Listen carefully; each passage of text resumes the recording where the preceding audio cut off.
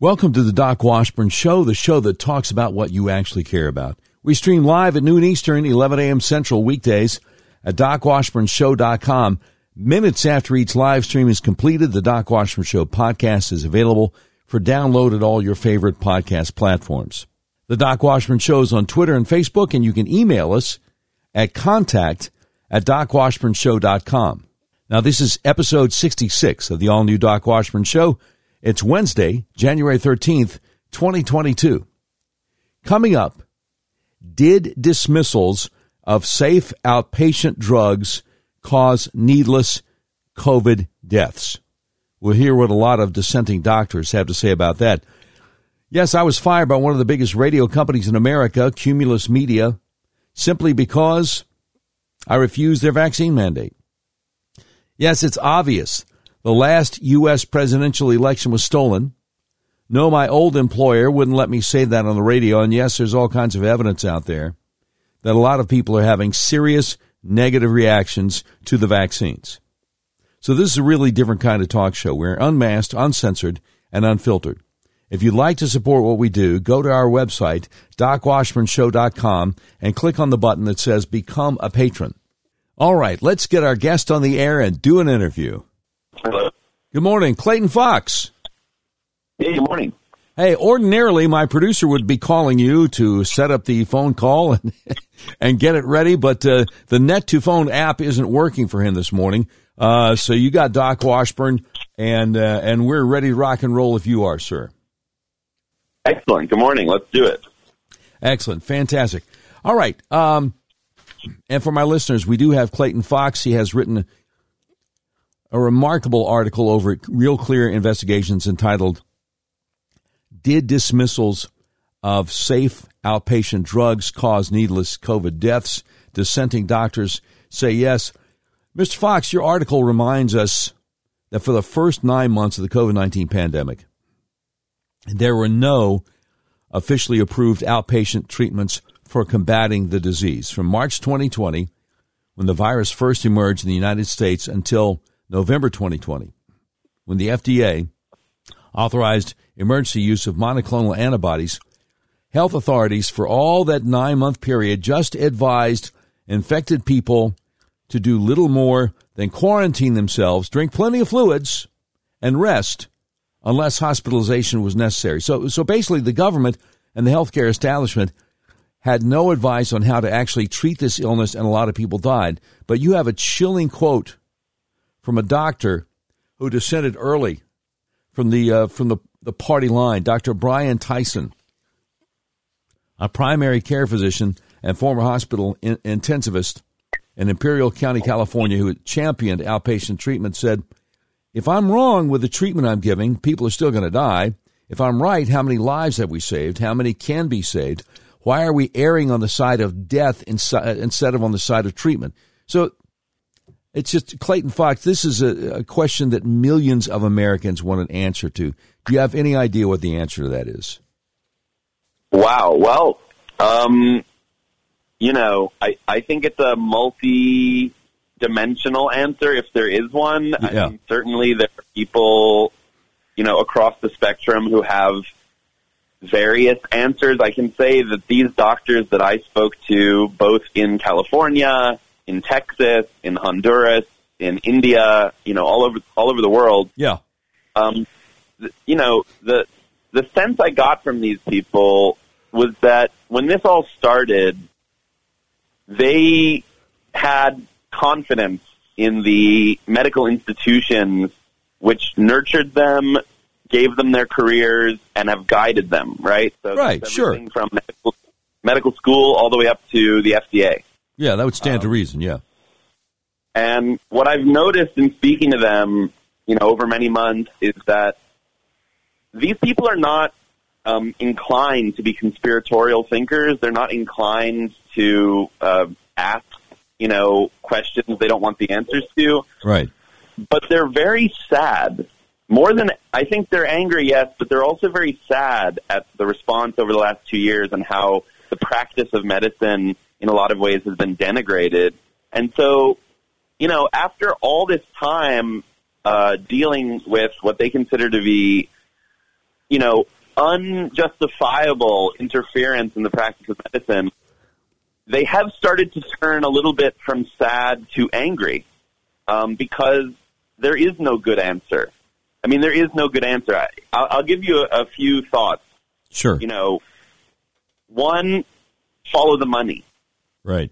It's sort of obvious to say, and Senator Ron Johnson has been pretty forthright in his opinion that a lot of this has to do with money. And, in the piece, if people are able to read it, we do sort of catalog a little bit the saga of molnupiravir, which is the outpatient pill developed by Merck.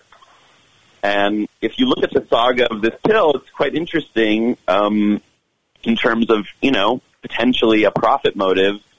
It's an antiviral pill. It's been in development for many years. It started out as a drug to combat Venezuelan equine encephalitis virus, and then they repurposed it when they thought maybe it would be effective against the coronavirus. Long story short, it was in the pipeline at Merck. Now, what's interesting is Merck was the original creator of ivermectin, that little controversial anti-parasitic pill that everyone's talking about. Right. Merck developed ivermectin when it was first authorized for use in humans in 1987, so it's been around for quite a while. But of course, by now, ivermectin is off patent, which means anyone can make it. It doesn't provide Merck with a particularly great profit at this point, right? And it's not an expensive drug to begin with. It's a very inexpensive drug. So last year, when ivermectin was getting a lot of attention early in 2021, and people were talking about it as a potential, I won't say solution because we'll get into that. There is no one pill solution to COVID. But when people were excited about ivermectin, Merck put out a press release denigrating ivermectin, saying that there was no proof it was helpful in COVID and that it was potentially unsafe. Now, that's very odd for a lot of reasons. First of all, why is the pharmaceutical company getting involved in the practice of medicine, period? Yeah. Second of all, the company, Merck, which originally created the drug, had commissioned a study in 2013 to test the safety of ivermectin in humans. Let's be clear. It's, the drug is used in animals, but it's also used in humans. Right. To test the safety of the drug in humans up to 10 times the normal human dose, right? Right. And the study, sponsored by Merck, found no adverse effects in humans at a 10 times normal dose. Wow. And that was only 8 years prior. And I actually called one of the authors of the study that showed that it was safe, and I asked him, and he's been 40 years in pharmacology, to your knowledge, has anything changed in the last 8 years to suggest that this drug is now potentially toxic to humans? And he said no. I asked him if anyone else had called. He said no. Oh, good grief. So Merck is saying that their old drug, ivermectin, is unsafe and potentially does not work in COVID. Why are they saying this? It's very strange. Well, at the same time, they were developing molnupiravir, which is now on the market. Molnupiravir costs something like $141 per day of treatment. Ivermectin costs, depending on the dose, something like $19, $30, $45 per day. So, 1/3 of the cost or less, and depending on where you are, it could be much, much less. In other countries, ivermectin is, a few dollars a pill maybe. So profit motive, right? That's one thing. And unfortunately, the FDA and the NIH and, our agencies have some financial conflicts of interest with the pharmaceutical companies. Sure. And so Senator Johnson would say, why didn't we have early treatment options with cheap, safe, easily available repurposed drugs? Because some people were helping their colleagues in pharma with an alley-oop, so to speak, and waiting for these more expensive new therapeutics to come out.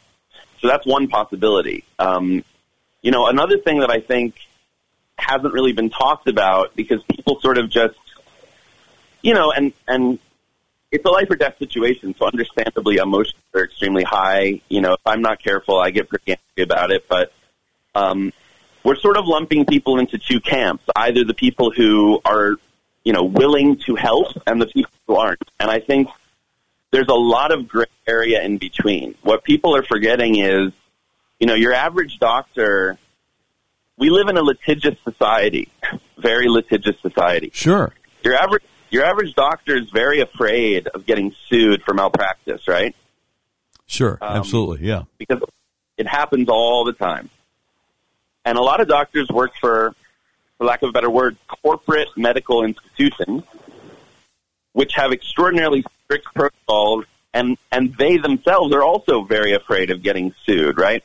Right. So when you tell the average doctor, hey, man, there's this great study out of France, you know, showing, for example, that hydroxychloroquine and azithromycin have an incredible signal of benefit in treating outpatients with COVID, the average doctor doesn't go, okay, great, I'm going to give all my patients hydroxychloroquine and azithromycin, right? He's thinking, well, what does the FDA think? What does the NIH think? Sure, I got to protect myself. Yeah. There's got to be, a shield of liability, so to speak, right? Oh, yeah. And coupled with that, there's also this concept in medicine, it's in the Hippocratic Oath, primum non nocere, which means first, do no harm. Right. Now, you sort of have two camps of doctors interpreting that dictum. The first camp says, I don't know if hydroxychloroquine and azithromycin help, so if I was to give it to a bunch of patients and someone had a worse outcome because I gave that to them, or they had a severe reaction to the drugs, then that's on my conscience, right? Sure. And the other group of doctors, the much, much smaller group of doctors, what I want to call sort of your warrior doctors, like Dr. Tyson, they say, well, I can't tell you with conclusive, undeniable certainty from a massive, big pharma-funded, randomized controlled trial that it works. And by the way, there still hasn't been a big, well-funded, high-powered, randomized controlled trial looking at a lot of these drugs in combination, which is what all these doctors recommend. Right. There's plenty of trials out there looking at, well, we tested hydroxychloroquine and it didn't work. But there aren't a lot of trials where they say, we tested hydroxychloroquine with an appropriate dose of azithromycin or doxycycline, which is another antibiotic, with zinc at an appropriate dose, and see if that works versus placebo, right? That's not being done. But anyhow, there's a lot of trials that just, they test one therapy and it doesn't work, and then the media, who are, I don't know, this is also very strange, consistently almost cheering for early treatment to fail. Yeah. Maybe you've noticed. Oh, yeah. Big time. They put out a lot of various equivocating sort of negative articles about, any of these repurposed drugs, and then any of the doctors who are advocating for them are, they're quacks. Doesn't matter if they're 40-year veterans with a history like Dr. George Fareed, who's actually quoted in the piece as well. Dr. Tyson's partner, George Fareed, worked at NIH. He was a virology researcher when he was a young man. Then he went into private practice, but to call the guy a quack, it's beyond. I don't really know how to describe it. It's extremely insulting. And anyway, my point was, I'm sorry I got a little off track. No, it's okay. There's two types of doctors. There's the doctors who say, I can't give these treatments because I don't want to do any additional harm. And then there's the very small group of doctors who say, I know these drugs. They're FDA approved. Now, they're FDA approved for other indications, but they are FDA approved drugs. Right. And they're safe drugs. They've been used in millions, probably billions of patients at this point when you look at hydroxychloroquine. I mean, it is the ubiquitous treatment for malaria, lupus, rheumatoid arthritis. Ivermectin's been used in hundreds of millions, probably close to 1 billion patients globally. So they're saying, I know the drugs, generally speaking, have a great safety profile. If I do nothing, when there's good evidence to suggest these things show signal of benefit, then they see that as doing harm. Absolutely. So it's kind of, there's this nuanced question in the medical community, I think, about what is harm. And I think a lot of doctors, it's not that they're murderous. It's not that they want their patients to suffer with COVID. It's that they're afraid of getting sued. And they also are very cautious people. These are not, generally speaking, warriors, okay? Yeah. I wish maybe more of them were, but that's not the personality type. So I think there's a psychological element as well. Yeah, I have no doubt about that. But every once in a while, the word gets out that to use the old story, the emperor is wearing no clothes. Every once in a while, it just becomes so obvious. I mean, in your article, you link to a tweet from the FDA from August of last year, which says, "You are not a horse. You are not a cow. Seriously, y'all, stop it." In other words, they don't want people taking ivermectin. And, I go back to December of 2020. I was about to fill in for a nationally syndicated talk show host named Mark Levin, and I noticed there was a doctor named Pierre Corey out of Wisconsin who testified at a subcommittee that Senator Ron Johnson was in charge of. And it's the first time I ever heard about ivermectin, and he was just saying, look, this stuff works. We've been using this for months, and it works, and people get better. And I'm just tired of seeing people, needless deaths of people who don't need to suffer, don't need to die if you just give them the ivermectin. And, the government and the healthcare establishment came down on that like a ton of bricks, and they continue to. About the same time that the FDA did this tweet that's embedded in your article, there was a concerted effort. I was doing local talk radio in Little Rock, Arkansas. There was a concerted effort by UAMS, the University of Arkansas Medical System. They planted stories with all the local TV stations, and 3 out of 4 just ran with it, that ivermectin, the developers of whom a few years earlier had won a Nobel Prize for its use among human beings, that ivermectin is horse paste, and people are calling poison control centers because they'd OD'd with this horse paste, and you don't want to take horse paste. And I recall seeing the evening news anchors at Fox 16 just kind of chuckling that people will be stupid enough to take horse paste. And I'm thinking, well, you're stupid enough not to be journalists and not to check on what you're being handed on a silver platter. But they didn't because they're not journalists. And it's very frustrating. Absolutely. And as to the question of journalists, there's a section of my piece that we took out. We just didn't have enough space. But, there's a lot of quote-unquote journalists out there who, for whatever reason, in this pandemic have really not done just bare bones reporting, which would be, if someone makes a claim and you're going to mock them, you should probably check on the claim. Right. See, if there's any truth to it. For example, and then I just want to quickly say this and we'll get back on track. Sure. There was a reporter I saw on Twitter, right? Because everyone, all the journalists are on Twitter, which is disgusting in and of itself, but whatever. So this very prominent journalist on Twitter, he picked a screenshot from what he calls I think he called it the, ivermectin Facebook group or the horse dewormer Facebook group, trying to be sort of clever and mock these people who are just looking for a solution to saving their loved ones. And someone had posted in the group, in the chat, something about, hey, does betadine help with COVID-19? Betadine is a antiseptic. It's povidone iodine mouthwash. It can be used on cuts and scrapes, whatever, but they formulated also a mouthwash version you can gargle. And betadine also makes a nasal spray. I'm not doing an ad for betadine, by the way. This is just an example of journalistic malpractice. Betadine also makes a nasal spray. The active ingredient is iota-carrageenan, right? Yeah. Well, anyhow, this journalist, so-called, is mocking these people saying, oh, look, now they think they found another solution with this, antiseptic that's meant for cuts and scrapes, kind of alluding to Trump with this drink bleach thing, and it's all of a piece, when you're sort of mocking people. And the point is, he didn't go look to see, what is the range of products that Betadine makes, and is there any reasonable supposition that they might actually help with COVID-19? Well, guess what? There have been now, I believe, I know for sure one, if not multiple studies showing that the active ingredient, both in the mouth gargle and in the nasal spray, have antiviral activity against SARS-CoV-2.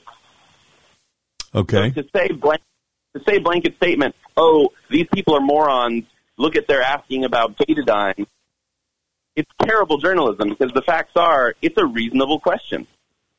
There's scientific evidence to promote the fact that using some nasal spray with iota carrageenan, using a mouth gargle, a throat gargle with povidone iodine, actually can kill COVID and potentially, therefore, reduce your viral load, which could potentially reduce your symptoms.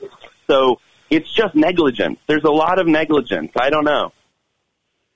Yeah, well, like you said, as Senator Ron Johnson says, follow the money, and there's a lot of money involved here. I noticed that your reporting said that when Merck came out with this odd statement about ivermectin potentially not being safe for human beings, 8 years after they did a big study insisting that it is safe for human beings, they didn't mention that they had a much more expensive treatment in the works.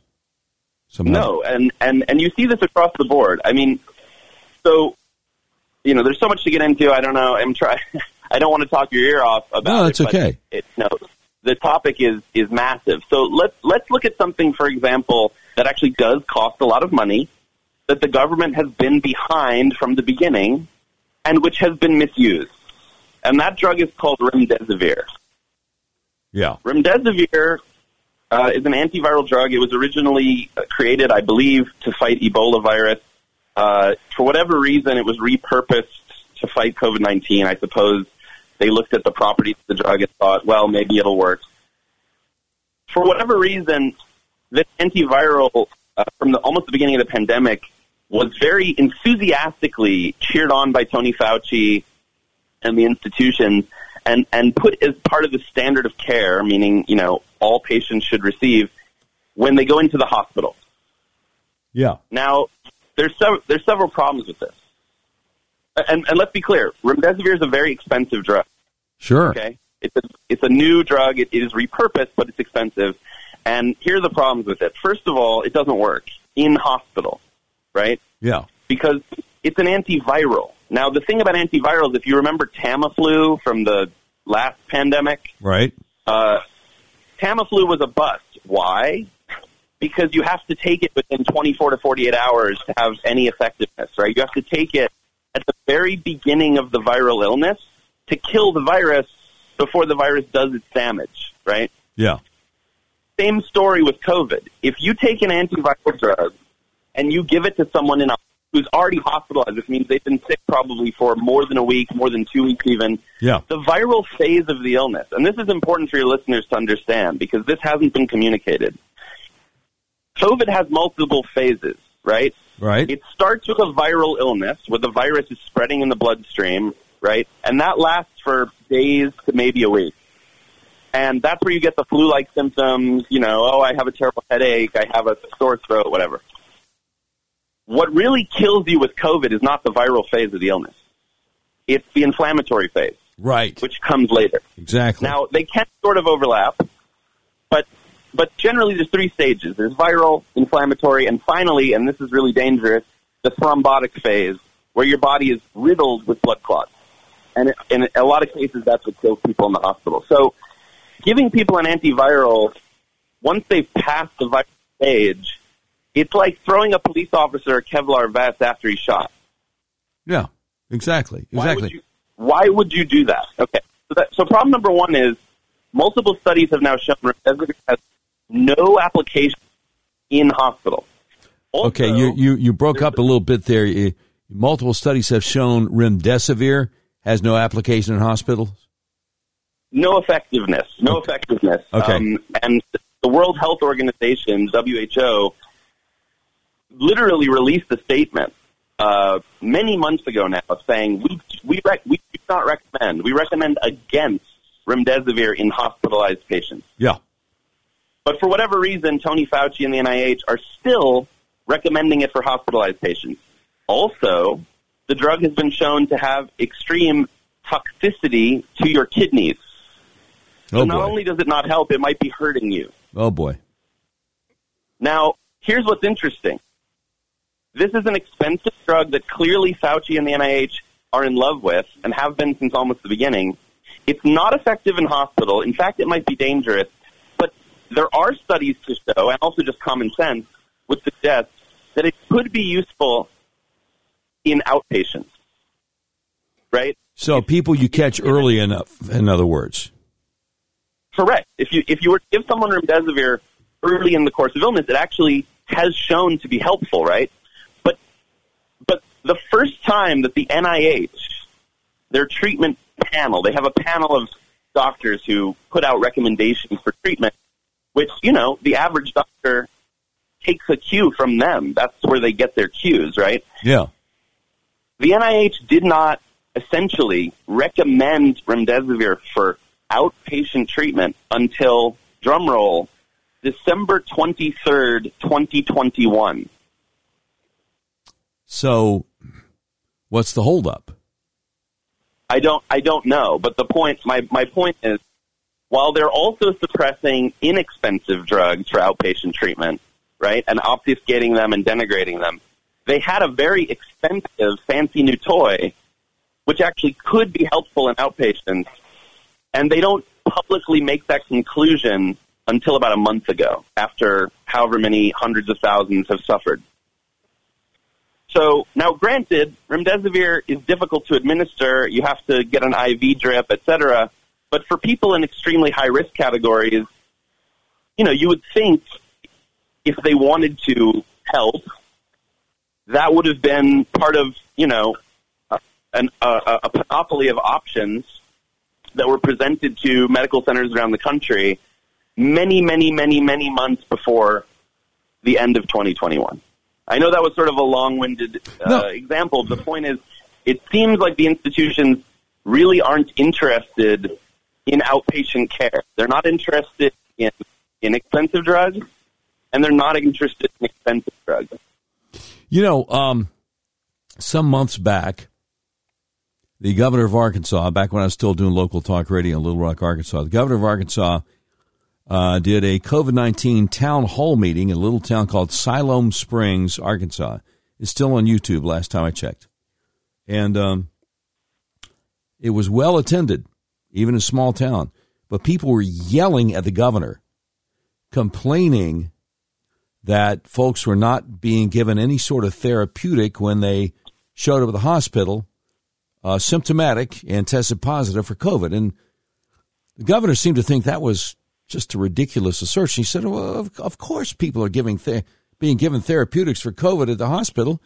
And he turned to a hospital administrator standing there with him. He said, right? And the hospital administrator said, no, not presently, sir, in a very loud, booming voice. And the governor said, what was that? As if he didn't catch it. I had the Surgeon General of the state of Arkansas on my local talk radio show some months back when I was still doing the local talk radio in Little Rock, Arkansas. And I said, look, a lot of people complaining, and not just at this one little COVID-19 town hall meeting the governor did, but I had anecdotal evidence. People would call my show on a regular basis saying that either they or a loved one presented at a major hospital in central Arkansas with COVID-19, and they wouldn't give them anything. And I said, why don't you, as a Surgeon General with the bully pulpit, put out some kind of statement urging healthcare facilities and doctors in this state to actually treat people who have COVID with symptoms. And his response was remarkable.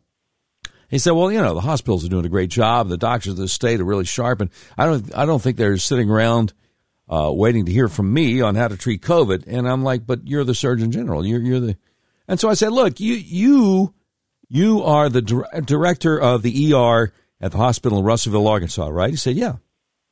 I said, so what's standard operating procedure if somebody shows up with symptoms, tests positive for COVID? What do you do? He said, well, we don't really have a standard operating procedure. It's a case-by-case basis. Of course, we leave it up to the doctors. And I'm like, what? But he was talking about how wonderful monoclonal antibodies are and how safe and effective they are if you qualify. And I missed the part about if you qualify.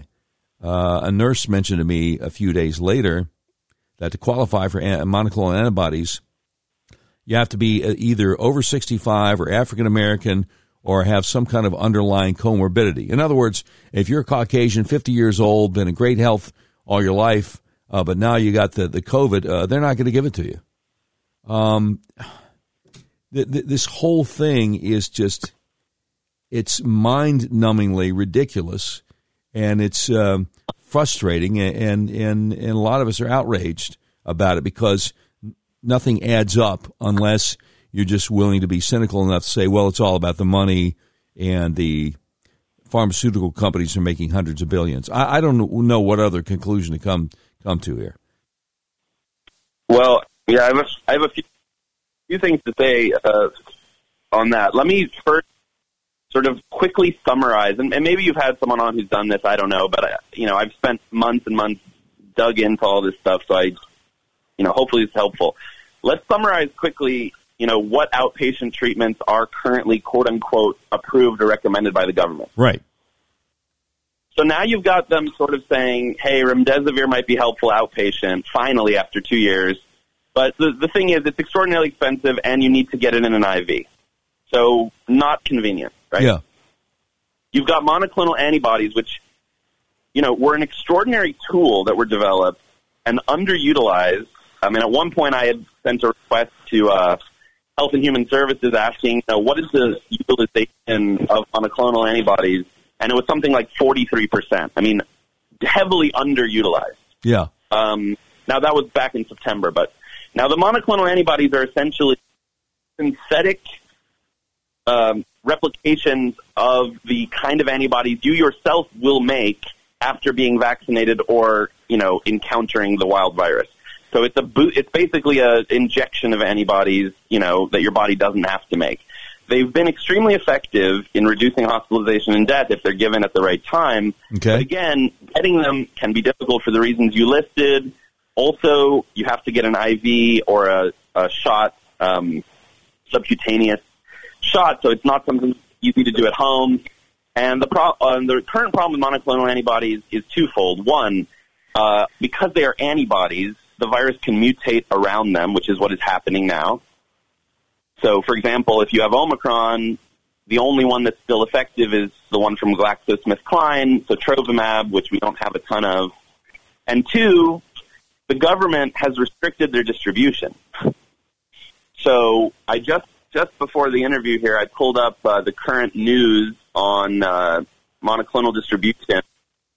In the past week, the total amount of doses distributed nationally was 226,996 for a country of 350 million.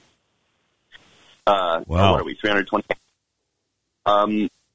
So the federal government is sort of throttling the supply of monoclonals. And then we've got the two new antiviral pills, one from Pfizer, one from Merck. We already talked about the one from Merck. And the problems with those are, first of all, again, there aren't very many doses currently available. They are expensive, although I assume insurance is covering them, but they are extremely expensive, relatively speaking, and they both have complications. The pill from Pfizer, which everyone was so excited about, and you know, the New York Times and whoever was, oh, this is the end of the pandemic, we're so thrilled. You know, it seems to be effective, although there's only been one trial sponsored by Pfizer, so who really knows how it's going to work in the real world. But let's assume that it's very effective. You know, a lot of the doctors I spoke with are going to include it in their protocols. So for anyone who thinks these doctors are, I don't know, worshippers of ivermectin and, right-wing, radical, whatever doctors who just want to fulfill some narrative of what the president said last year, 2020. No, these are just doctors who want to save lives, and so they're going to include the Pfizer pill in their protocols.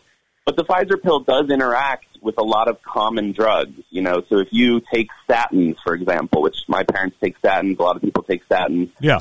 You have to be careful and talk to a pharmacist because one of the ingredients in the Pfizer pill, one of the drugs in the pill, interacts heavily with a lot of common drugs, so that makes it tricky to administer.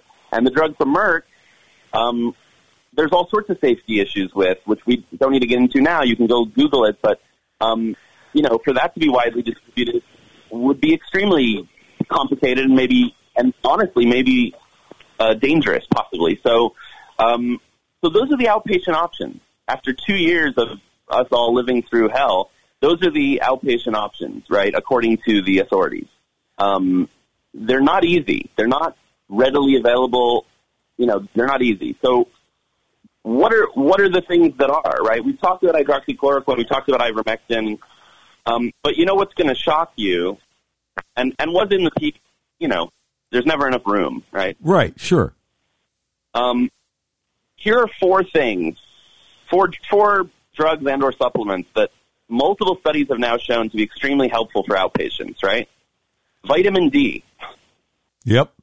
But vitamin D, I have printed out in front of me here, I've got, 5 different studies, meta-analyses showing that if you have sufficient vitamin D circulating in your blood when you get COVID, your chances of a bad outcome are extraordinarily reduced. There you go. It's a vitamin. You can get it anywhere. Right? Sure. Now, most people living in the northern hemisphere above a certain latitude are not going to get sufficient vitamin D from the sun, especially in the winter. So absolutely, they would have to supplement. Right. And you can get a supplement at a health food store or at a grocery store or a big box store like Costco or Sam's Club. Vitamin D is not hard to find. No. And again, any of these things that I'm talking about, listen, I'm not a doctor. Talk to your doctor. But when you talk to them, and this is sort of to your previous point also about how angry people are, try to, approach it with compassion, right? Like we should all try to be compassionate to each other in crisis, but go online, find these studies, print them out, and bring them to the office and say, hey, doc, would you mind looking at these? Because I think one of the problems in this whole crisis is that the average primary care doctor, and a couple of them said this to me, they don't have time to read all the current medical literature. Right. They don't have time. Right. They see too many patients. Right. You have to advocate for yourself. Bring them the literature. Let them interpret it. And and then have a discussion. Maybe they still won't be comfortable, but, that's the level we need to get to, and we're just not there. So, the other 3 things that I want to talk about that should not be controversial. Aspirin. You've heard of it? Yes, I believe when I was a child, they used to have commercials for the aspirin that was made by the Bayer Company. Yes, sir. Yes, you've heard of it. So, aspirin, now I'm looking at 3 different studies here, all showing, and the largest of the studies was, let's see, no, it's not 10,000 patients, shows that people who are taking some form of aspirin, basically, before they're hospitalized with COVID, have much better outcomes in hospital. Wow. Nobody's talking about aspirin. Now, of course, there are risks to aspirin. Again, consult your doctor. But to say that there's no treatment, there's nothing that helps, there's no signal of benefit, at this point, it's a lie. The other 2 things are budesonide. Maybe you've heard of it. A lot of children who have asthma use budesonide inhalers. Budesonide is not a controversial drug. It's an asthma drug. Right. India, the government of India, added inhaled budesonide to its outpatient protocol in May of last year. So we're going on, That's 9 months ago? Yeah. 8-9 months ago, the government of India added budesonide to its outpatient protocols. The United Kingdom and Senator Johnson mentioned this in a recent letter he wrote, demanding answers from the heads of our institutions. You know, the government of the UK has quietly allowed doctors to start prescribing budesonide for outpatients. But when you look at our institutions, what our government recommends, it's nowhere to be found. Or they'll say, well, we're not sure, we don't know if we can recommend it, etc. And then the last sort of compound or drug that is, again, not controversial, has a lot of support from what I'll call academic doctors, right? The sort of institutional research doctors who have been very hesitant on ivermectin, very hesitant on hydroxychloroquine. Wait a minute, you're breaking up there. They've been very hesitant? Is that what you're saying? Oh, yeah, I'm sorry. Maybe it's not so good. But, yeah, there's a drug called fluvoxamine. It's a very old-school antidepressant. Okay. It's been shown in multiple studies now, including randomized controlled trials, to show a signal of benefit, in other words, to have some benefit for outpatients with COVID-19. The drug is supported by what I'll call like the research community, a lot of doctors and researchers who are very, how shall I say, careful, thoughtful, follow the rules, etc. Those people now are even getting pissed off because even fluvoxamine is not getting a recommendation from our institution.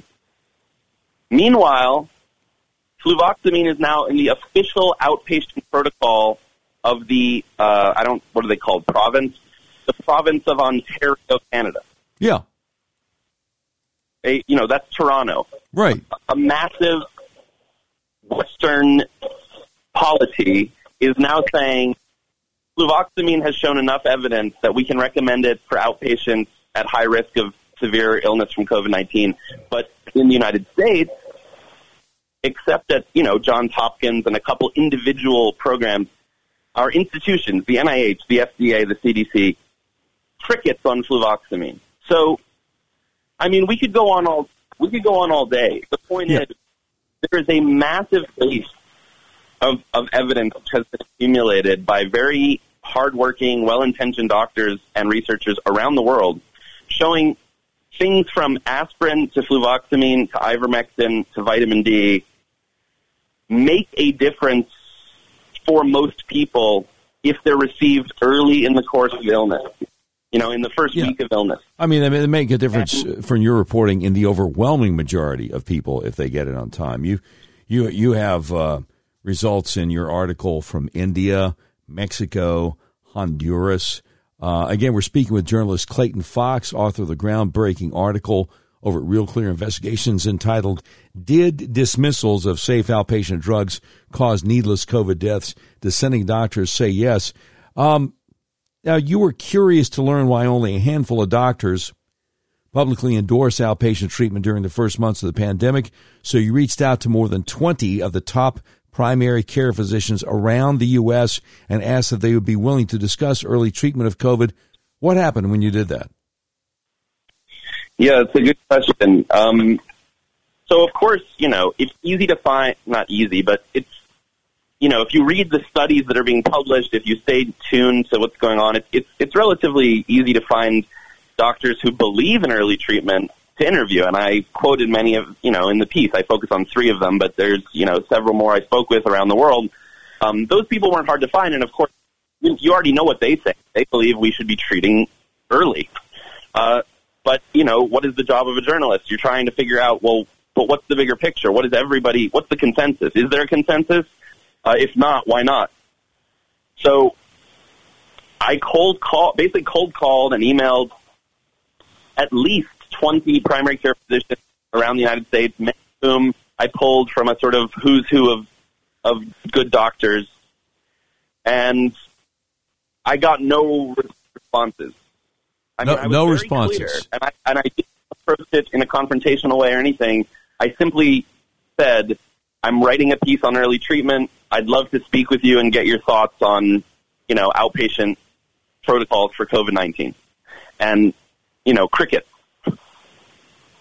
Wow. So now they could be, who knows? They're busy. They don't know real clear investigations. They don't care, whatever. The point is, it is indicative of a larger, problem with our medical community vis-a-vis COVID and treatment. I mean, I also reached out, and we had to take this out of the piece, but I also reached out to the dean of the Harvard Medical School, the dean of the University of Washington Medical School, which is the #1 primary care medical school ranked by U.S. News and World Report. I reached out to the dean of the University of California, San Francisco, and the CEO of the Mayo Clinic.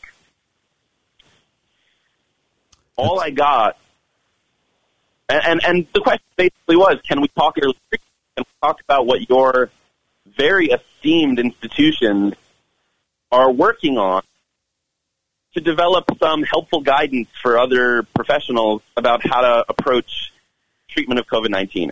And essentially all I got was, we refer you to the NIH guidelines. We refer you to the CDC guidelines. Sure. We are following the government. We are following the guidelines. And what's really crazy is when I reached out to the Mayo Clinic, and everyone, we know the Mayo Clinic, right? It's one of the great medical institutions of the world. For many years now, yes.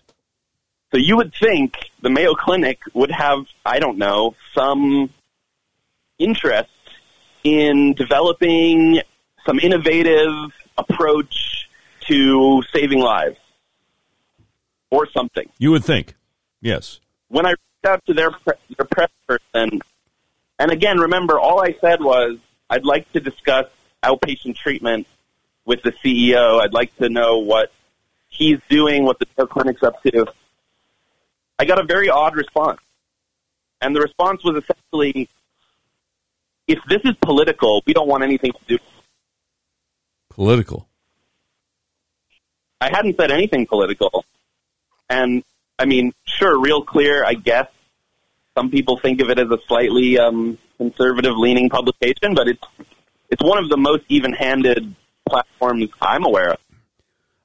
When I go on Real Clear Politics, Real Clear Investigations, or whatever, I see all kinds of links to articles written by conservatives, moderates, liberals, across the political spectrum. Correct. Correct. So when they say, okay, if this is something political, we don't want to have anything to do with it. Did you consider responding? Okay, what if it's not political? Well, I don't remember how I responded, but it was quite clear to me that basically the discussion of outpatient treatment has become so toxic.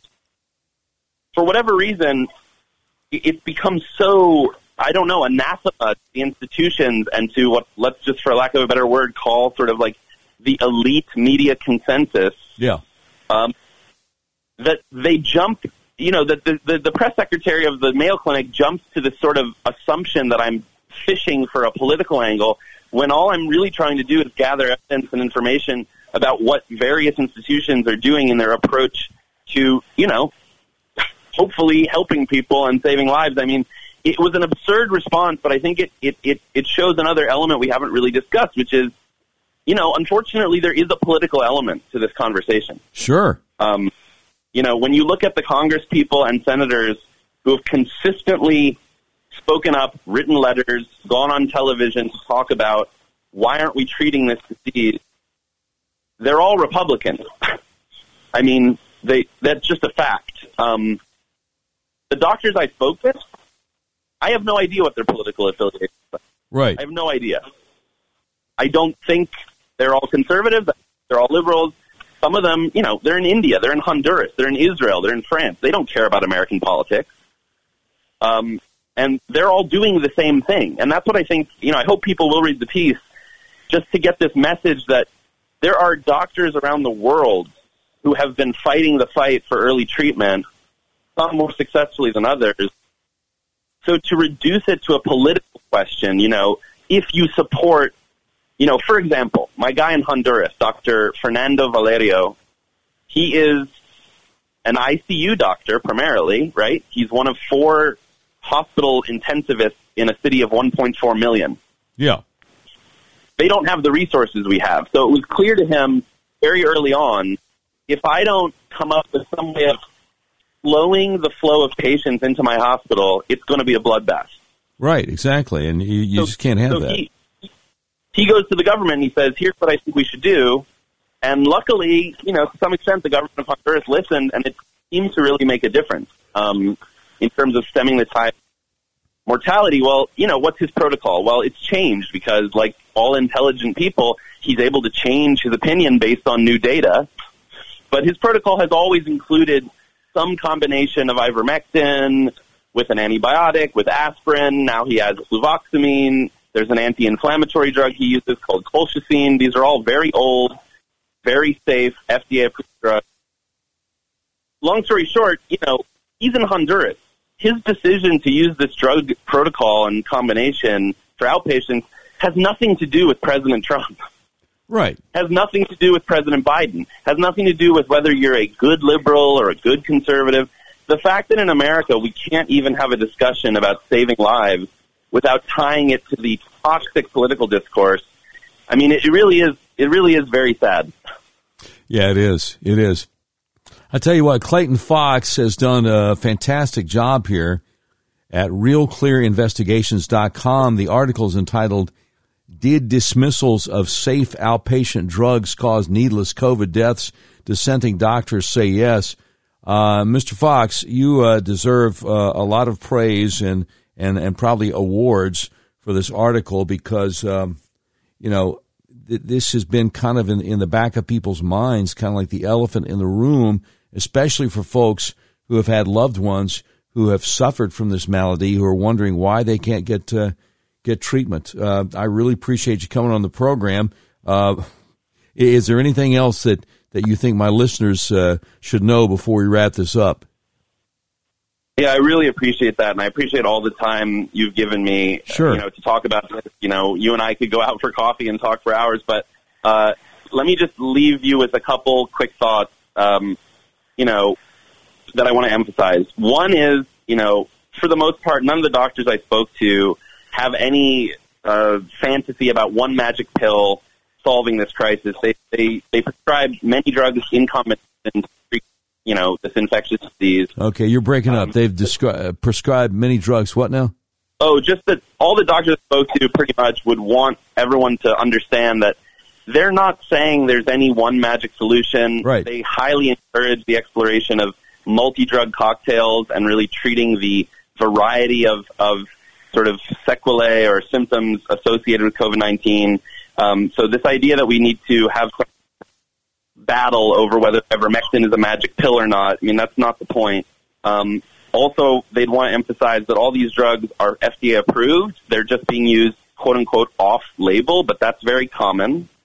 And finally, I guess, it's important to point out, and the doctor I spoke with in India, Dr. Daryl DeMello, who has treated over 7,000 COVID patients. And according to him, now granted, I don't have the primary source documents, but according to Dr. DeMello, he's treated over 7,000 patients. He's only lost 17, that's 1/7. So extraordinary success. He did want to emphasize that at this point in the pandemic, obviously the vaccines can be a great tool. A lot of people are benefiting from them in terms of hospitalization and death. But when he gets a patient coming into him with acute COVID-19, early stage acute symptoms, positive tests, he says he does not care if you're vaccinated. He doesn't care if you're unvaccinated. He gives every patient the same treatment. He does not assume that the vaccine is going to save them. He wants to make sure that he is being as involved and giving them the best care possible regardless of their vaccination status. And we don't really have time to get into that, but that would be a point that, he'd probably want emphasized as well. Everyone deserves, the same care and thoughtfulness.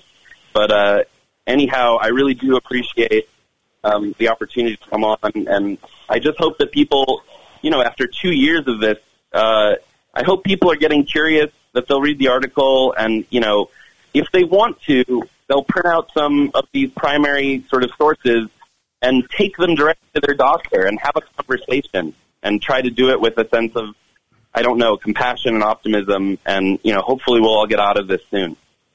Absolutely. Clayton Fox, Real Clear Investigations. The article is entitled, Did Dismissals of Safe Outpatient Drugs Cause Needless COVID Deaths? Dissenting doctors say yes. I shared it on my Facebook page and my Twitter page. Mr. Fox, you have done a wonderful job here and may have even saved a few lives yourself, and we appreciate you. God bless you. Have a great day. Thank you. Same to you. Thank you, sir. All right. There it is. There it is. This is the longest we have gone on the Doc Washburn Show without getting to our first sponsor. So let's tee that up right away. If you've tried to buy a car recently, you realize there's such a chip shortage, you may have a hard time finding what you're looking for. People I know have actually bought vehicles from hundreds of miles away from where they live.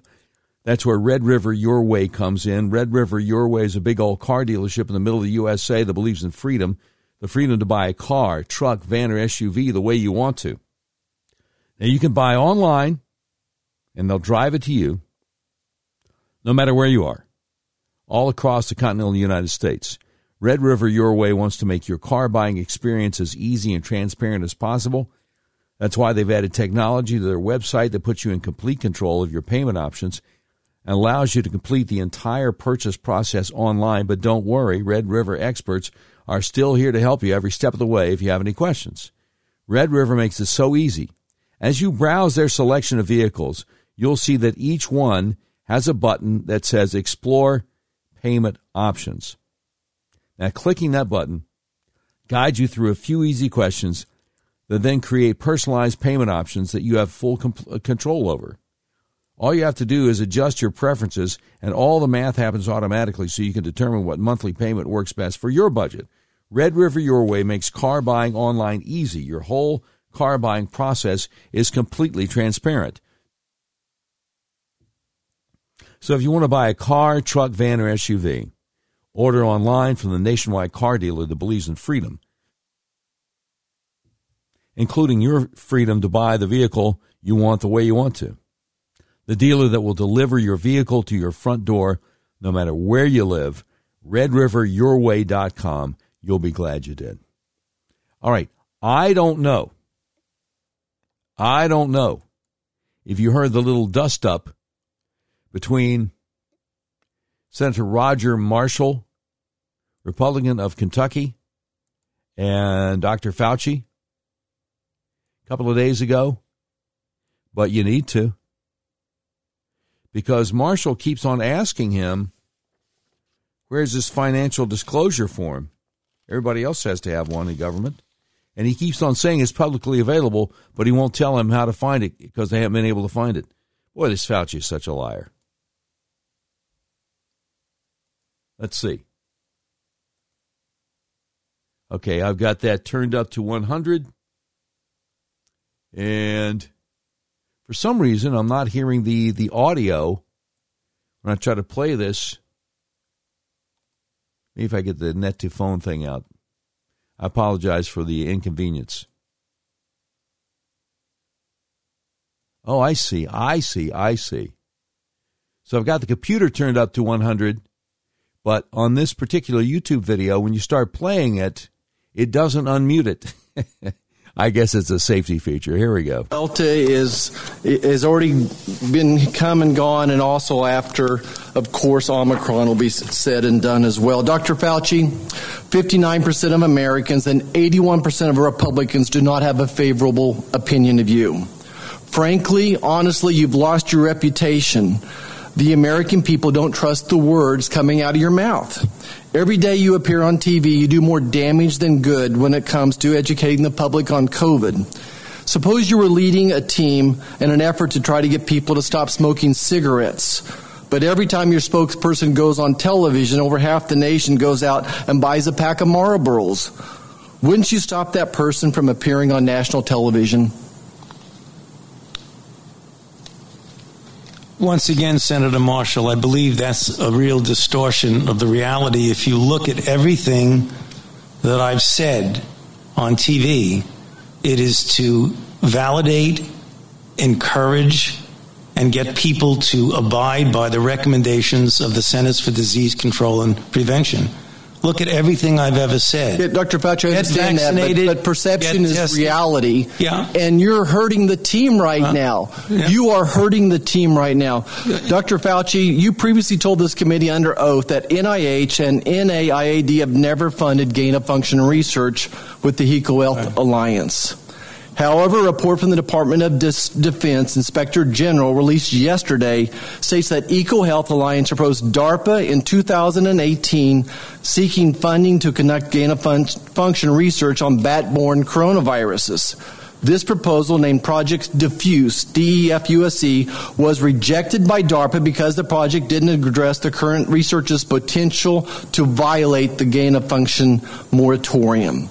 The proposal does not mention or assess potential risk of gain-of-function research. That's a direct quote from the DARPA rejection letter.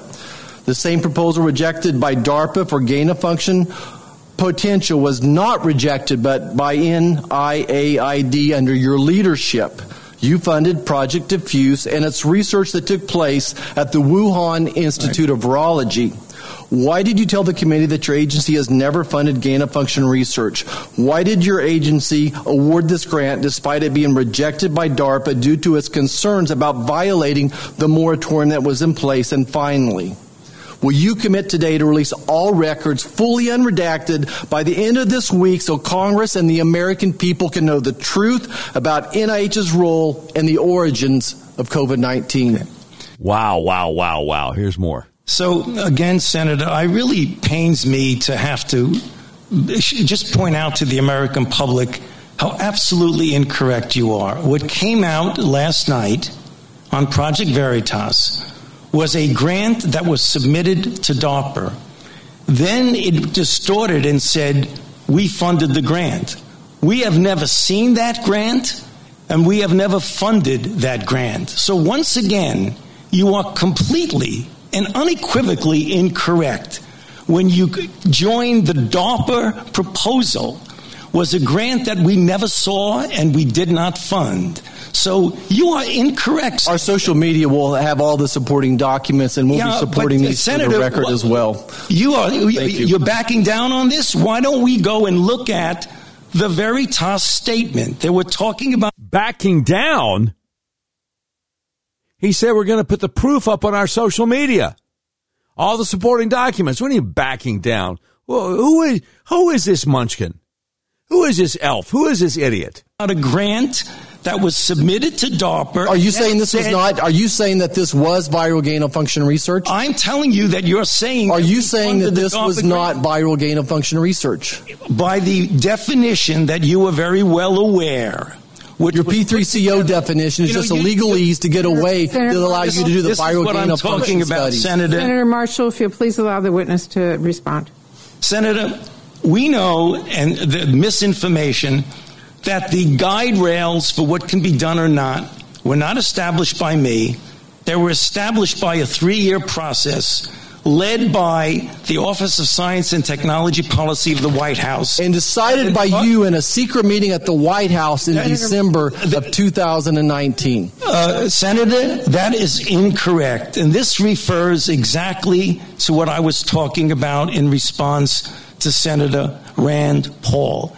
You are incorrect completely, and every time I try to explain... saying you're incorrect, but the facts are on my side. So why will you not commit to sharing everything open, unredacted with this Congress? So here's an example. Dr. Fauci, this hearing is critically important to the American people. There are millions of people infected with the COVID virus. Right. It is impacting every part of our economy. Every family is asking for answers to critical questions. Both sides of the aisle have asked tough questions, but we are not going to allow this committee hearing to be another personal attack that undermines our ability to deal with this terrible virus that is impacting so many people. What an idiot. What an idiot. She doesn't want the truth coming out any more than Fauci wants the truth coming out. So I'm wondering, since Fauci says we didn't do any such thing with DARPA, that's his way of getting out of admitting that he did something with DARPA. There's no DARPA. It's DARPA. But here's where it gets real. Roger Marshall, Senator from Kansas, and Dr. Fauci.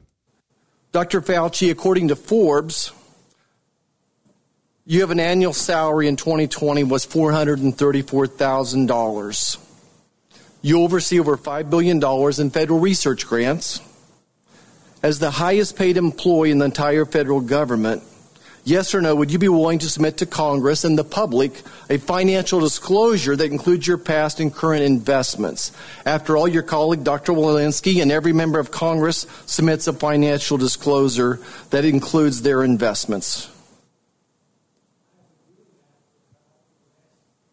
Now, he's talking without his microphone on for an extended period of time. He eventually turns it on.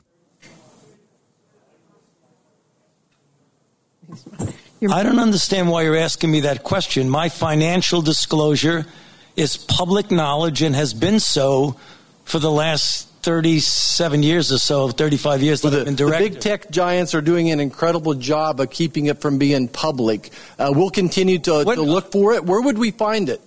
All you have to do is ask for it. He's asking for it right now, and you won't give it to him. You're so misinformed. It's extraordinary. Well, why am I misinformed? This is a huge issue. Wouldn't you agree with me that you see things before members of Congress would see them, so that there's an air of appearance that maybe some shenanigans are going on? You know, I don't think that's. I assume that's Senator, not the case. What are you talking about? It's not the case.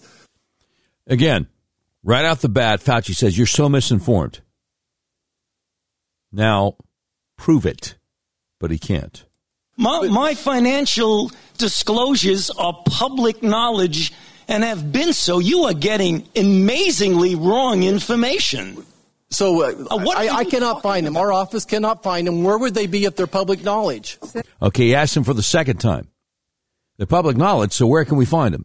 And Fauci will not answer the question. Where? It is totally accessible to you if you want it. For the public. Is it accessible to the public? To the public. Great. We look forward to reviewing. You are totally incorrect. But he won't say where. My office can't find it. You're incorrect. It's totally accessible to the public. Where? He won't tell him. We look forward to reviewing it. Senator Marshall, Dr. Fauci has answered you. It is public information, and he's happy to give it to you if you would ask. So she lies, too. Senator Patty Murray, Democrat senator from Washington State, chairwoman of the committee. Senator Moran. Oh, wait. Hot mic moment here from Fauci. Doesn't realize the mic's open. Give it to you if you would ask. Senator Moran. What a moron. Oh, what a moron, huh? For asking you for a financial disclosure statement that you say is publicly available, but isn't. And he's the moron? Really?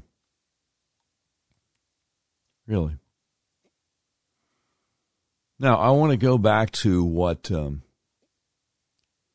Senator Marshall was talking about what DARPA did. Not DARPA, but DARPA. Oh, my goodness. One of my commenters on the Podbean app here is saying my sister has had it for a week. I guess that means COVID. All her vaccinated friends have it, too. Doctor won't even see her. Sounds like she needs to get a new doctor.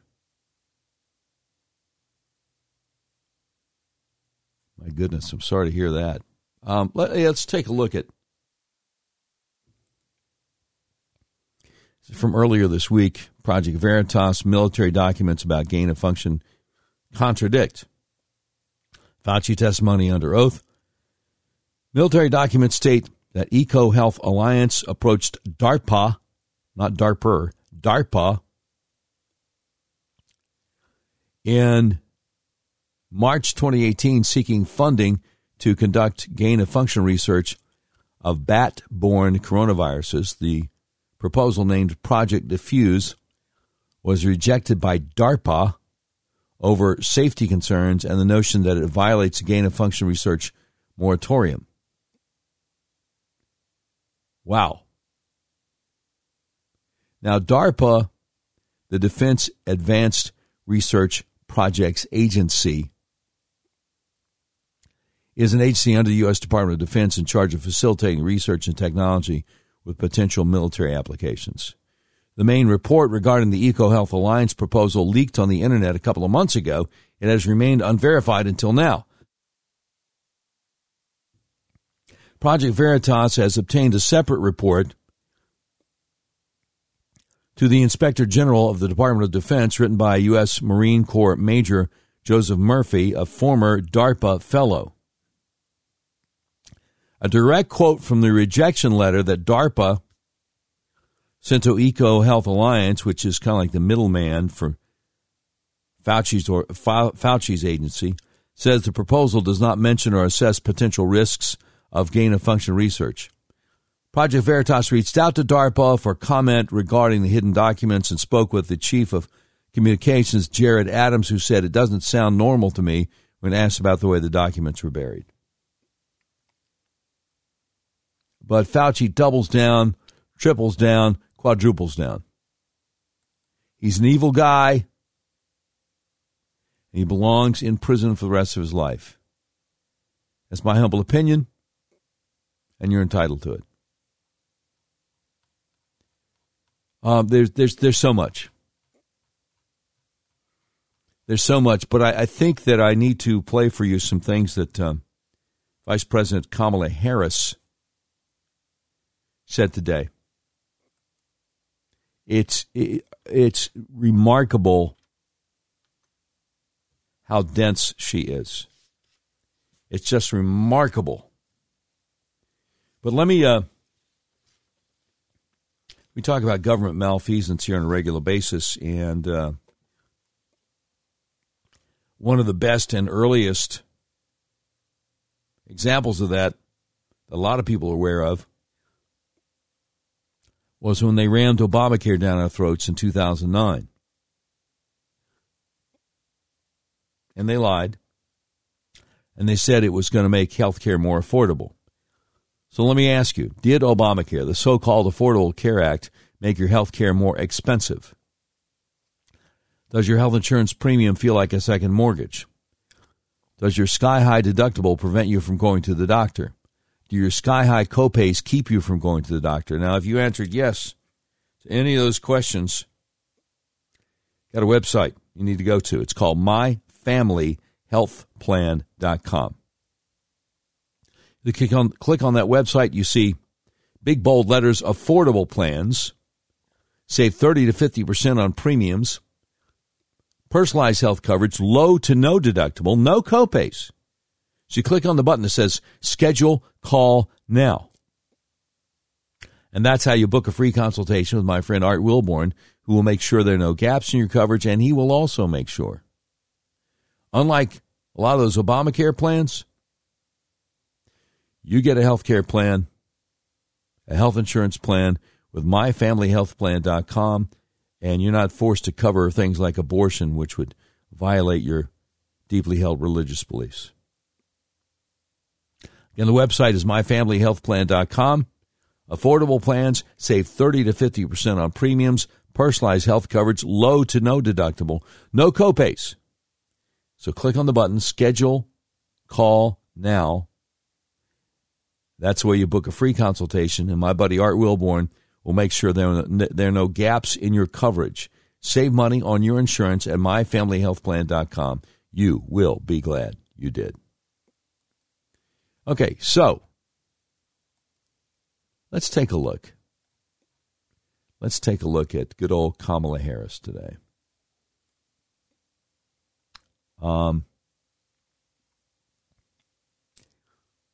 She was on the Today Show. It's about 22 seconds. Are we going to see the same Democratic ticket in 2024?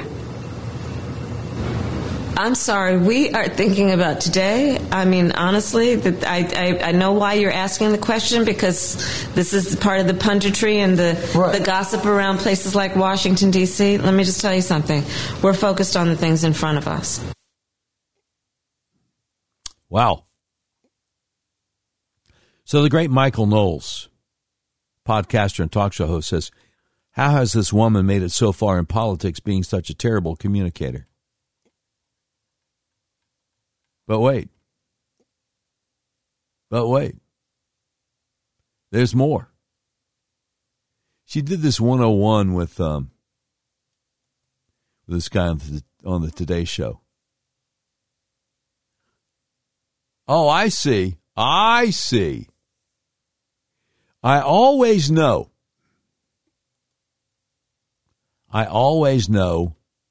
when there is a piece of video that is embarrassing to the Biden regime on Twitter, because they set it up so it just keeps buffering. It just keeps buffering, and they won't let it stop buffering so you can play it, right?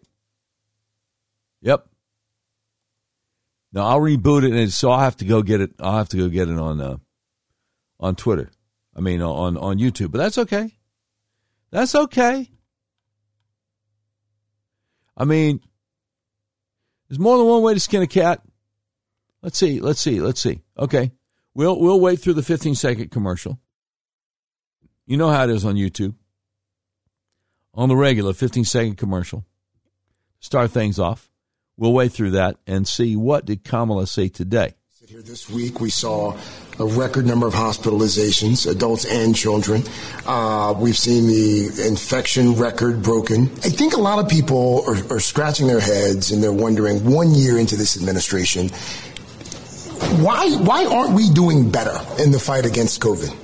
Okay, this is a guy named Craig Melvin with the Today Show, who's probably going to be getting into big trouble for having the gall to ask a tough question to Vice President Kamala Harris. So let me start with saying that people are rightly frustrated with where we are. We're frustrated. We're all frustrated. But I think it's a mistake, and it would be a mistake to suggest that we've not seen great progress. If you think back to March of 2020, we were all wiping down the boxes that we got if we ordered things online. There was no vaccine. Now we have a vaccine, which has proved to be effective, and boosters. Wait. If the vaccine had proven to be effective, you wouldn't need the boosters, would ya? Now we have our children back in school. 95% of schools are back open. But we're building back up. We're opening back up. And we are not where we were a year ago. Let's talk about masks for a second. It's been several weeks now since public health experts have acknowledged that cloth masks, surgical masks, they're not as effective in terms of stopping this new variant, Omicron. They're not effective at all. Should Americans be wearing KN95 masks or N95 masks? Well, the CDC is going to be providing us with those guidelines. But what's taking so long? Well, the CDC is making their decisions. I don't make the CDC's decisions. But what I will say is what has been clear about masks is you want to wear a tight-fitting mask. That is clear, and we want to urge everybody to do that. In terms of the N95 masks, they are available. There is a stockpile of I believe, over 700 million of those masks. So the supply is there as necessary and as needed. At what point does the administration say, you know what, this strategy isn't working, we're going to change strategies? 6 former administration officials last week wrote that open letter urging the administration to change course, to change strategy. Is it time? It is time for us to do what we have been doing, and that time is every day. How do you like that? Put that on a plaque. It is time for us to do what we have been doing, and that time is every day. That sounds kind of stupid to me, but hey, I'm just a guy, you know. Every day it is time for us to agree that there are things and tools that are available to us to slow this thing down. And so right now we know we still have a number of people that is in the millions of Americans who have not been vaccinated and could be vaccinated, and we are urging them to get vaccinated because it will save their life. At what point does the administration acknowledge these people aren't going to get the shot? They're just not going to do it. I don't believe in giving up on people, Craig. I really don't. The 500 million tests. Wait, at what point do you admit that a lot of people get deathly ill, go to the hospital, and die who are fully vaccinated and boosted? Not going to do that either, are you? That have been ordered, that are going to be sent to every American. Do we know when those are going out? Shortly, though they're going to go out shortly. They've been ordered. I have to look at the current information. I think it's going to be by next week. But soon. Wait, you got to look at the current information. Why didn't you do that before this interview when you knew that this was going to be asked? Oh, that's right. Your former staffers say you refused to look at the preparatory material. That's right. Okay. Next week, but soon, absolutely soon, and it is a matter of urgency for us. Should we have done that sooner?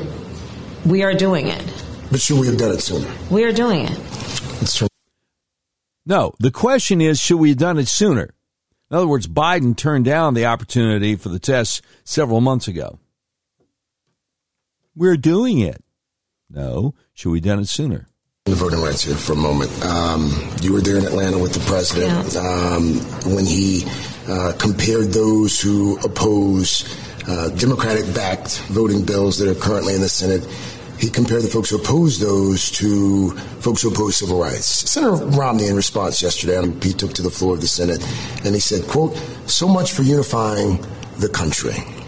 When the president was on the campaign trail in the fall of 2020, he said something. He said, "With Trump out of the way, the vindictiveness of a president going after Republicans who don't do exactly what he says gets taken away."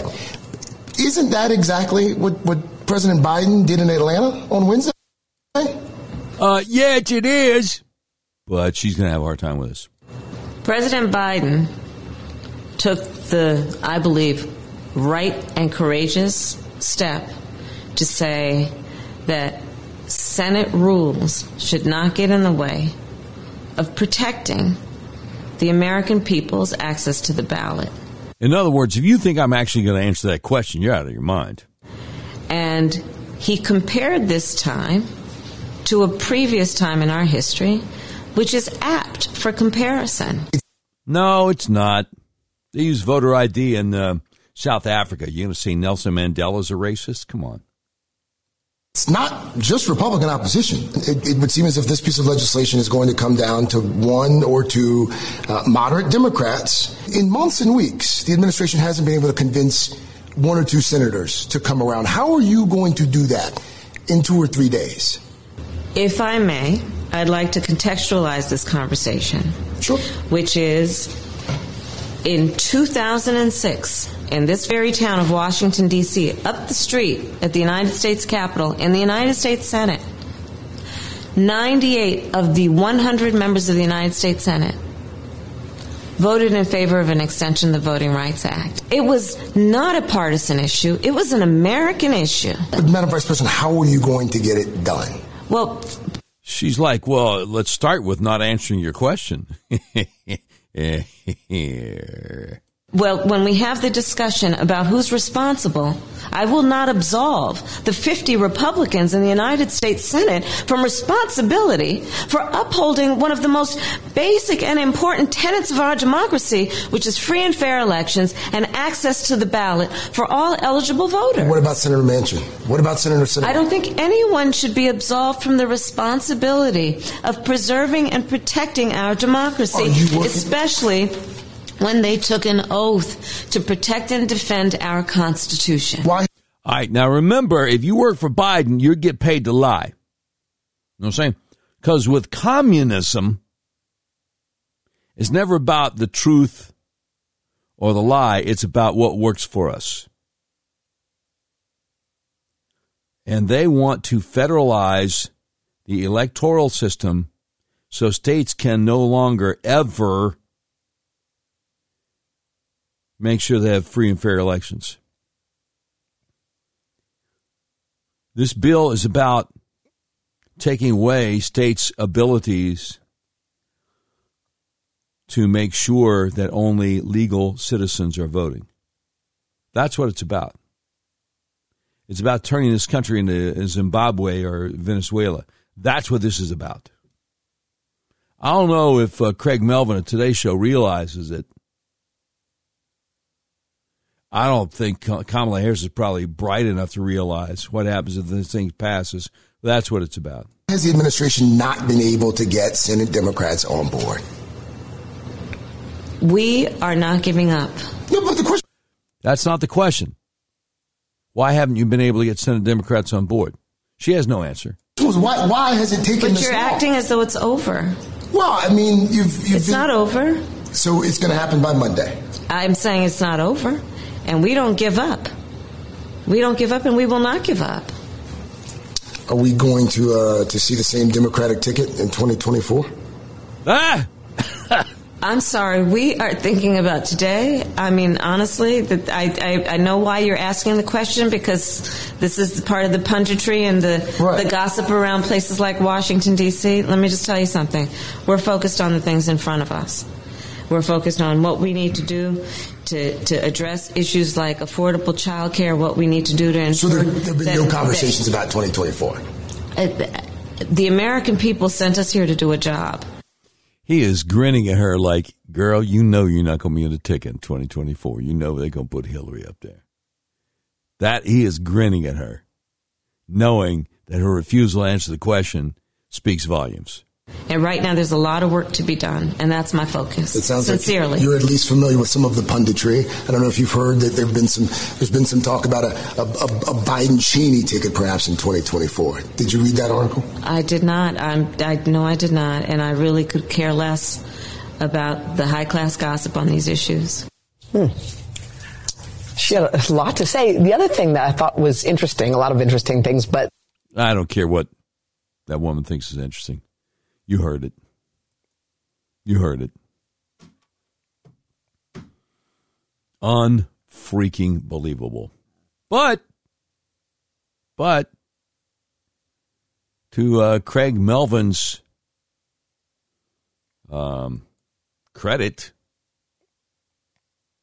it's what the great Maharishi used to call a random act of journalism. He's actually doing some journalism there. So, you got to give him that. You got to give them that as we give you this. We interrupt this program to bring you a special report. It's the Doc Washburn Show Tweet of the Day. Brought to you by Red River Your Way. RedRiverYourWay.com. Big old car dealership in the middle of the USA. It believes in freedom, including your freedom to buy the car, truck, van, or SUV of your choice the way you want to online and have it delivered to your front door anywhere in the continental U.S. All right. So sometimes to get to the tweet of the day, we have to give you the tweet that the tweet is responding to.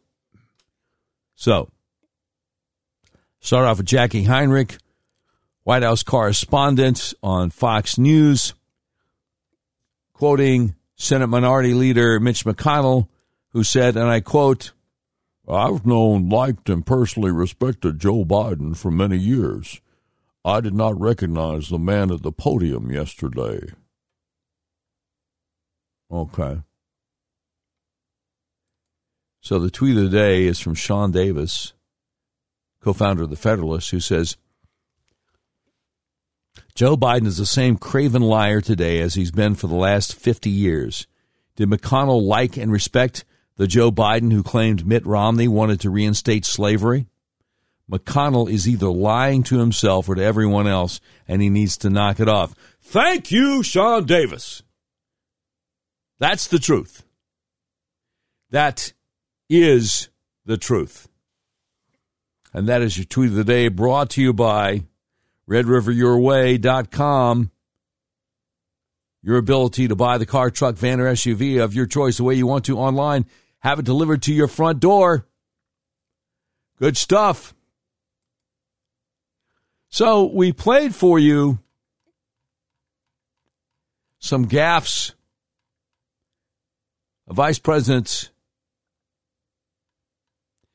Kamala Harris. How about some gaffes? I'll never call this guy president. How about some gaffes from the usurper Biden? Here's the clip. Let me see. Bring it over here so it won't reset on me. Here's Biden. Oh, sorry. I got to turn it back up. I always forget that. All right, now, here's Biden. And I'll stop here so we can get to the briefing started. Thank you for taking the time. Mr. President, you have a message for vaccinated Americans who are wondering why they should continue to restrict their activities, given that your health officials say most Americans will get COVID at some point? Folks, we'll talk about that later.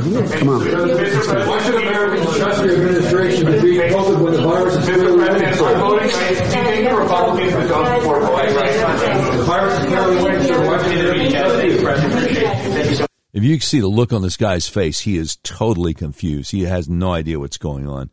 He is lowering his head now. Mr. President, we believe Omicron is the beginning of the end of this pandemic. Thank you so much, President. Thank you. How much longer do you think school people have to wear masks? Thank you, everybody. Appreciate you.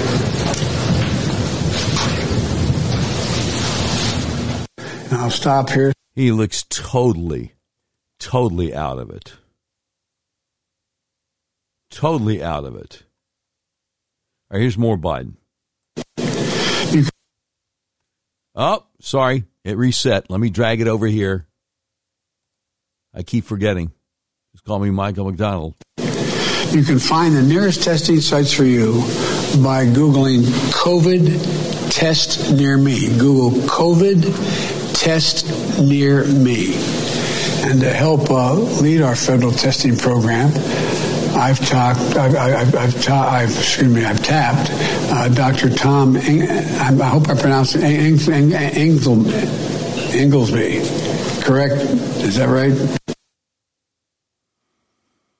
He's out of it. But they have no intention of kicking him to the curb until at least after 12 noon, January 20th, 2023, because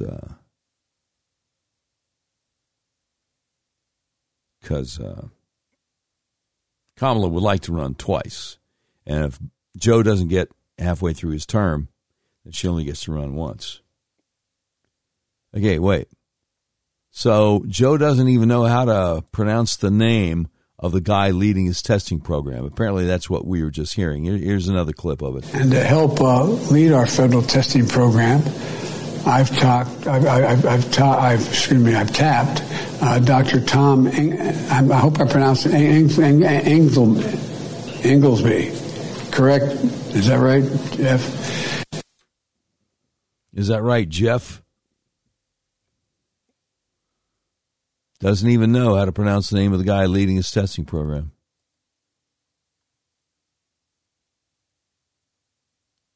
Wow.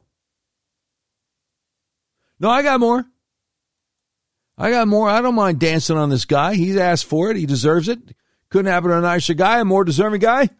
Unfortunately, while our military is stepping up, as they always do, there are others sitting on the sidelines, and we're standing in the way. If you haven't gotten vaccinated, do it. No. Get out of my face. No. Take a long walk off a short pier, you poser, you faker, you fraud, you con artist. No. Personal choice impacts us all, our hospitals, our countries. I make a special appeal to social media companies and media outlets. Please deal with the misinformation and disinformation that's on your shows. If they do that, they'd have to turn you off. On your shows? Social media has shows? This guy doesn't even know what social media is. It has to stop. COVID-19 is one of the most formidable enemies America's ever faced. We've got to work together. So, to quote the great Jeff Carlson over the EpicTimes.com, U.S. President calls for the freedom of the press to be controlled and freedom of speech to be abridged. Yes, he does. Yes, he does. So, Facebook joined with Twitter a few days ago in silencing Marjorie Taylor Greene. Jeff Carlson says, large tech companies aligned with DNC and intelligence community have been working in a coordinated effort to silence conservatives. Some are banned. Many are throttled. If this is being done on behalf of elements of government, how does this not become a First Amendment violation? Well, it is. It sure enough is. But who's going to be doing anything about that? That's what I want to know. That's what I want to know. All right. Best kept secret in American healthcare. Best kept secret in American healthcare revolves around this tiny 2-ounce bone, top bone of your spinal column, the atlas or the C1. See, your skull weighs anywhere from 8 to 15 pounds. It rests on the atlas bone, top bone of your spinal column, which is where your central nervous system is located, and it's real easy for your atlas to get out of alignment. If it does, your whole spinal column can get kinked up like a chain, restricting your central nervous system's ability to send impulses to the rest of your body. So, when that happens, it could affect almost anything from head to toe, your respiratory system, digestive system, your circulatory system, yes, even your reproductive system. It can cause migraines, neck pain, vertigo, problems with your blood sugar, problems with your breathing. So, do you or a loved one have any of these problems? Well, look in the mirror or have your loved one look in the mirror. Does one eye look bigger than the other? Are your eyes off balance? Are your shoulders off balance? Look at a picture of yourself. Do you lean to one side or the other because that's how you feel most comfortable? That's not normal, but it sure is commonplace. If the answer to any of these questions is yes, you probably need to get your atlas adjusted. Now, if you're in Central Arkansas, it's real easy. Do yourself a favor. Call my friends at the Arkansas Upper Cervical Center, 501-279-2009 for a free consultation to see if you need to get your atlas adjusted.